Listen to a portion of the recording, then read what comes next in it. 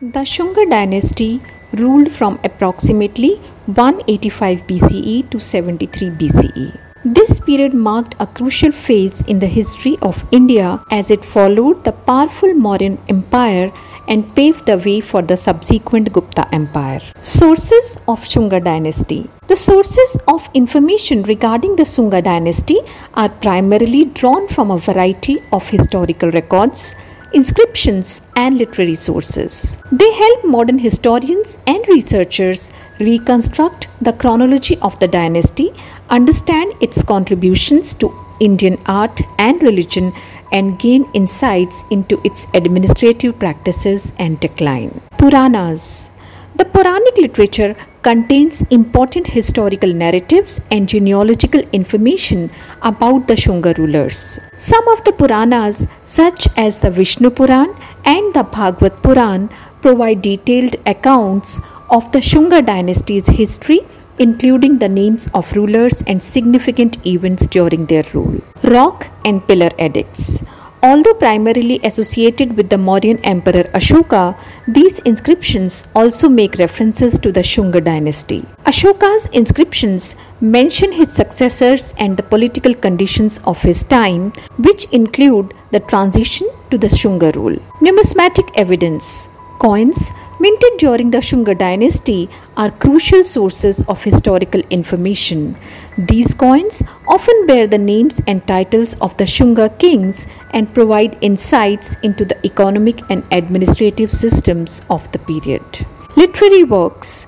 Ancient Sanskrit literary works such as Kalidasa's play Malvikagnimithram make references to certain Shunga rulers and events.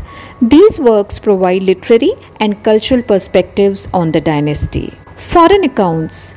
Greek historians and travelers such as Megasthenes, who lived during or shortly after the Mauryan period, offer some insights into the political landscape and social conditions in India during the transition from the Mauryan to the Shunga rule. Inscriptions. Inscriptions found on pillars, rock surfaces, and cave walls across India contain valuable information about the administration, donations, and activities of the Shunga rulers. For example, inscriptions at Buddhist stupas and caves like Sanchi and Bharhut provide insights into the patronage of Buddhism by the Shunga kings. Archaeological finds.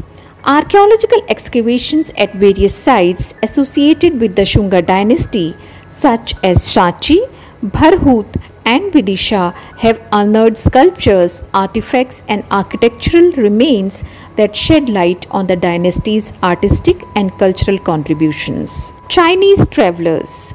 Chinese travelers and scholars such as Pai Yan and Huinsang, who visited India in later centuries, documented historical accounts, cultural practices, and Buddhist sites. While their accounts are post-Sunga, they offer valuable information about the legacy of the dynasty. If you want to know about any other topic about Shunga dynasty or Indian history, please leave it in the comment box so that I can come back with it.